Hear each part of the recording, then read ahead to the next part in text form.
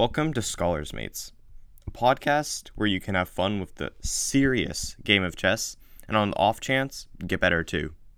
This podcast is about all the things of chess, but it's more focused on what I think is funny, and hopefully what you think is funny too, because I think I have a good sense of humor, just like I think I'm good at chess.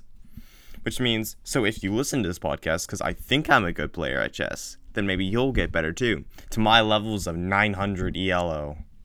Just a note, I'm not actually 900 ELO, I'm way below that.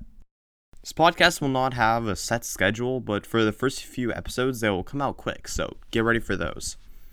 More things will be covered in the next episode because I don't really like putting everything into the first episode, which more people will hear to get a first aspect of this podcast. So you can listen to the next episode if you want to know all the things about like how the format of the show, how I'll be explaining my things and what notation I'll use, it's algebraic, and actual topics. But until then, e4, e5, bc4, bc5, queen h5, a5, queen x f7, Scholars Mates. See you then.